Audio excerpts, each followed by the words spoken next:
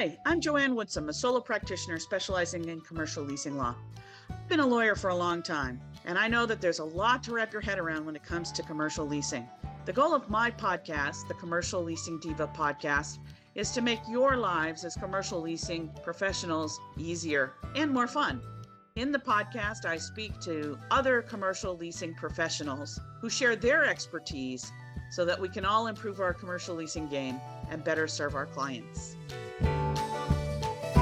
Hello, welcome to the Commercial Leasing Diva podcast. My name is Joanne Woodsum. I am a solo practitioner specializing in commercial leasing law. I wanted to jump on here and talk a little bit about why I decided to start the Commercial Leasing Diva podcast and to tell you a little bit about myself. And those things, of course, are going to be very connected.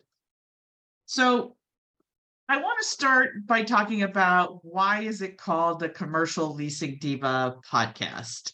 Might seem like kind of a strange juxtaposition of terms with commercial leasing and diva. And Commercial Leasing Diva was actually a nickname I was given many, many years ago. And so I want to explain to you a little bit about the context of how that name came about. So over 20 years ago, I was working for a law firm.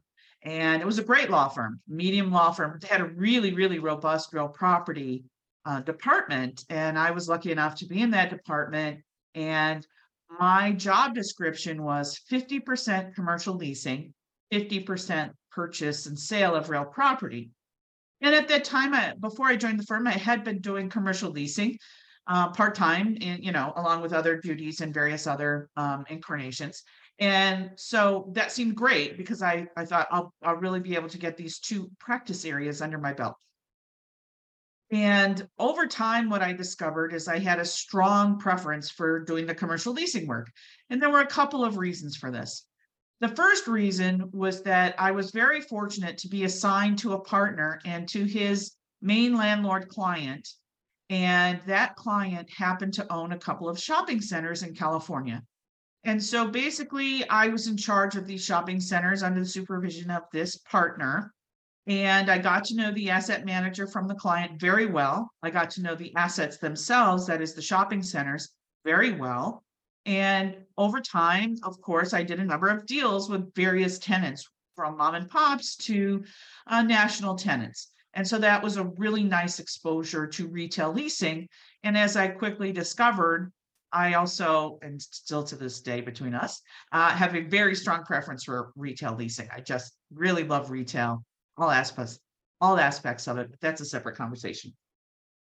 So like I said, after I'd been doing this for about a year and learning a lot, both purchase and sale and commercial leasing, I went to my partner and I said, listen, I appreciate the opportunity to have learned so much about these two areas. I have a strong preference for commercial leasing. And I would like to do commercial leasing 100% of the time. And my partner said, well, that's super. I'm glad you're having a great time. We really like having you here, but we just can't accommodate that request.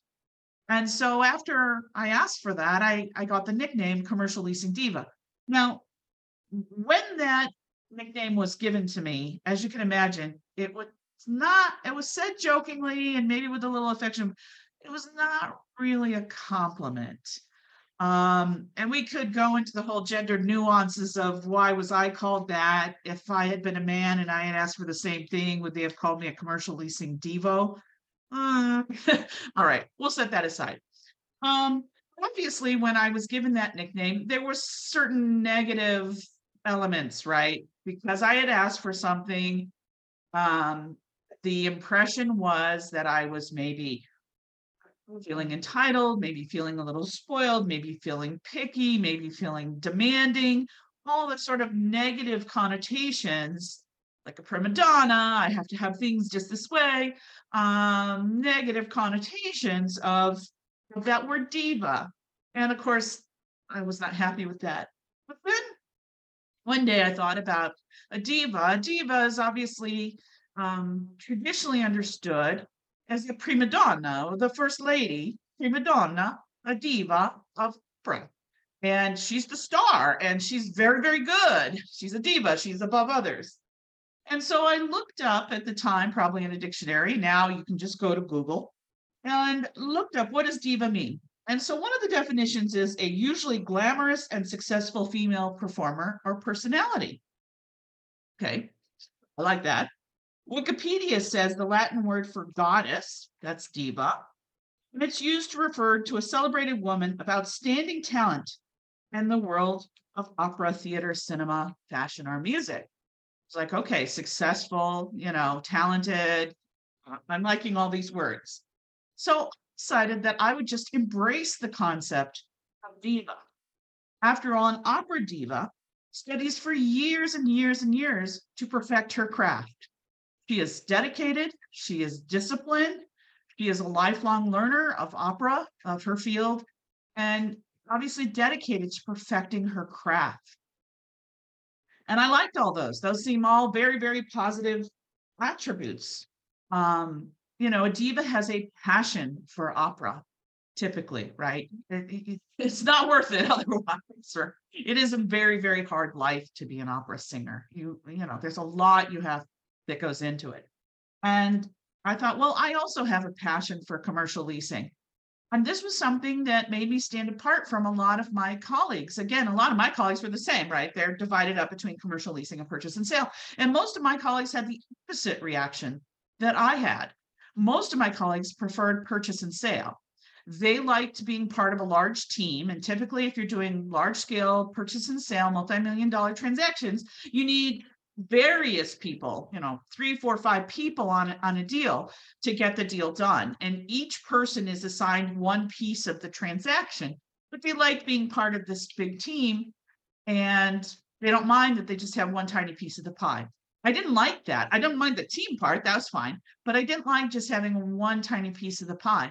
And the way law firms are structured in a hierarchy, more junior associates, so me, would probably do the due diligence title survey, which is interesting and has served me well as a commercial leasing lawyer.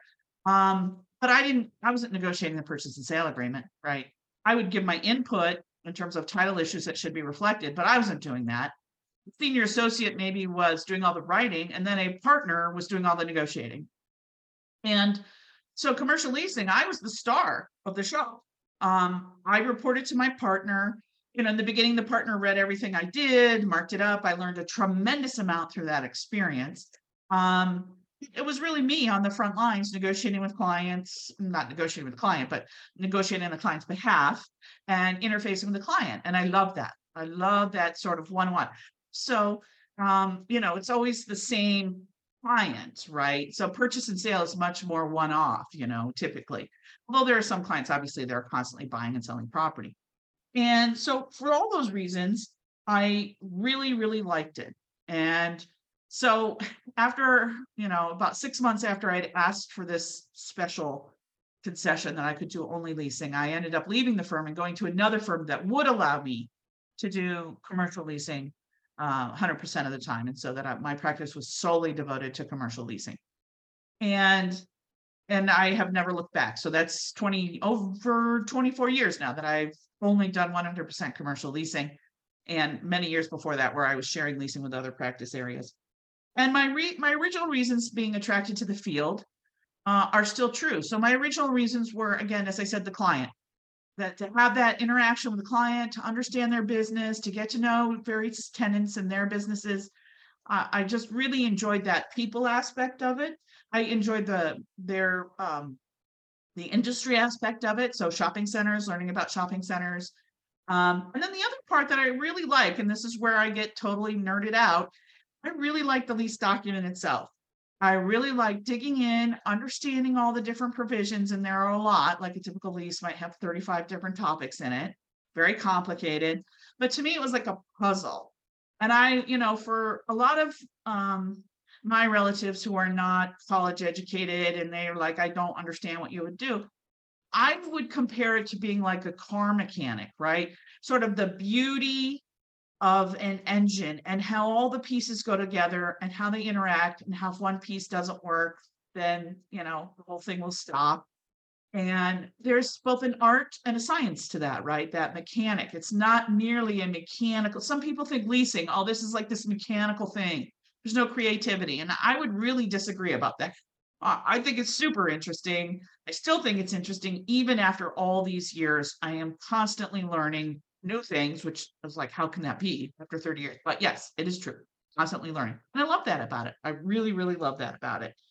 But then there's a third element over the course of my career that has become equally important to me in terms of why I love leasing, and that is all the commercial real estate leasing professionals that I get to interact with regularly. So obviously, there's other lawyers, and I've met so many great lawyers in doing commercial leasing, and many have become lifelong friends. There's the commercial leasing brokers, and now having done this many, many times for many different asset classes, I have a lot of friends who are brokers.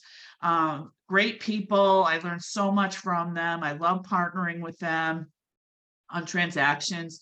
A number of brokers I've had, decade long or longer relationships with, and we've served the same clients, and that has been a real joy for me over time. And then of course there's architects, general contractors, asset managers, property managers, project managers. So many different disciplines touch on commercial leasing. And so I thought the podcast would be a great way to let people into the inside workings of commercial leasing and all the professionals that are involved, each professional's distinct role, how those professionals can best partner with each other to best serve the client. And so that's why I decided to launch the podcast. And I have to say, I've done 7 or 8 interviews so far, and it's been amazing. Again, continue to learn from these professionals. The first series you'll see is all commercial leasing brokers. They come from a variety of backgrounds. So they might specialize in landlords or tenants. They might specialize in industrial or retail or office. And they're from different geographic regions, mostly from California. But because I'm licensed in both Nevada and California, I will be interviewing a couple Nevada brokers as well. So anyway, that's a little bit about me, a little bit about the background for the podcast. I hope you enjoy these conversations. I invite you to listen. I invite you to provide comments, like, review, subscribe, etc. But really, ask questions in the comments, Apple Podcast or whatever, you can ask questions. If you have ideas for specific interviews or themes for seasons, let me know. I'm wide open to entertaining any ideas that people might have about commercial real estate leasing. And I guess that's about it. So I'm super excited to be on this journey. I'm podcast before podcasts. There are a number that I listen to very regularly, and I hope that this will be one that you'll be able to listen to regularly. So bye for now, my dear colleagues, and I look forward to seeing you in the next episode. Bye. I'm Joanne Woodsum. Thanks for listening to the Commercial Leasing Diva podcast. If you enjoyed this episode and you'd like to help support the podcast, please share it with others, post about it on social media, rate and review us, like and subscribe. You know the drill. The podcast is produced by Sandy Viteri and edited by Matthew Salanoa. Thank you so much again, and we'll see you next time.